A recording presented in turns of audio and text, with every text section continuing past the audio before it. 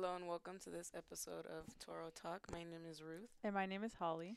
and today we're going to be talking about nutrition. So, for me, from like a day-to-day basis, it's so hard to try to find like times out of the day to hmm eat because you're so busy with balancing your classes along with your practice schedule, and you just have to fit in food whenever you can. So, how does that work for you?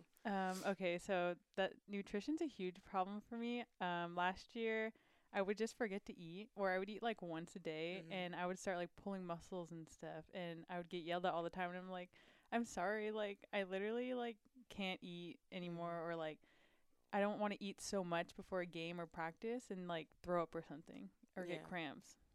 Yeah, that's hard. I mean, like last semester, I had so many classes that conflicted that were so tight together, and then soccer was like right in Mhm. between them. So I had no time to go and get something because they're like, Yeah. "Oh, you have 15 minutes to walk to class." But Yeah. if you walk into LSU, like it's always packed. Like there's Yeah. no, you're in line for like 20 Yeah, minutes. or it's like money. Like I Mhm. can't be like I can bring food from home, but it's like I have to bring a lunch pail and you got to bring all this stuff, and it doesn't fit Yeah. in your bag. And Mhm. then the cool packs, like I did that yesterday with my food and it wasn't that good. Mm.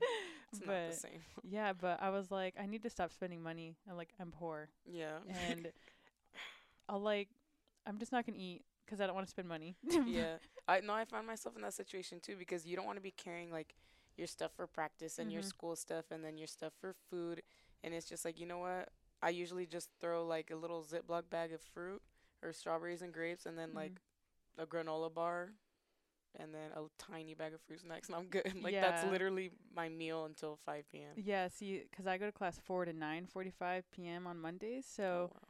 I have to pack a lunch that will be good to last through practice, sitting in the heat, Hmm. and then all the way till like I won't eat it till like 7 because I'm up till 9:45 and I'm gonna be starving the whole time. Yeah, that's hard to do, especially if you need to like keep it cold so that you can Mhm. microwave it, and then it Yeah. just doesn't work. So you're like, whatever, I'm just not gonna eat. Yeah. And then, like you said, you don't want to risk like pulling muscles Y- or straining yourself. And then that's when water comes into play too. Like you Yeah. have to be drinking water. Yeah, I have my hydro flask, but it's like the ice melts Yeah. sometimes, Hmm. so that's more important too. I think the water for nutrition, but it only can help you so much. Like Hmm. I drink a lot of water, but my muscles will still get so tired, like Yeah. and cramped during the game, and I'm like, why? Like I've been eating so much better.